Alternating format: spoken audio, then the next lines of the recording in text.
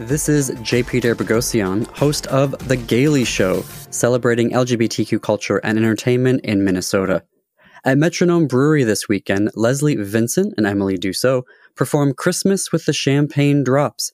Check out my interview with Leslie on AM 950's YouTube channel or Facebook page about this concert of classic Christmas songs and a few deliciously dark carols.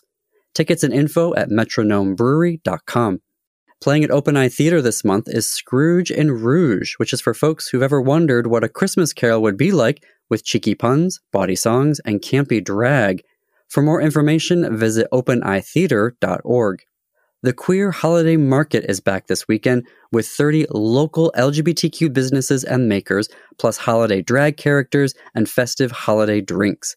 Hosted by Scout Apparel and Clothing and the Urban Growler, all vendors will be donating a portion of their sales to the Aliveness Project. December 14th and 15th. For details, go to urbangrowlerbrewing.com. Coming up this Saturday at 2 p.m. here on AM 950, we have a new episode of This Queer Book Saved My Life, as I sit down with actor Jonathan Freed to discuss the book that saved his life, The Glass Menagerie by Tennessee Williams, which is a wild conversation considering he went on to star in a production of The Glass Menagerie with Olympia Dukakis.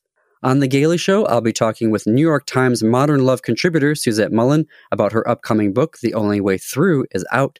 Plus, I'll chat with Minnesota author Gary Eldon Peter about the complicated calculus and cows of Carl Paulson.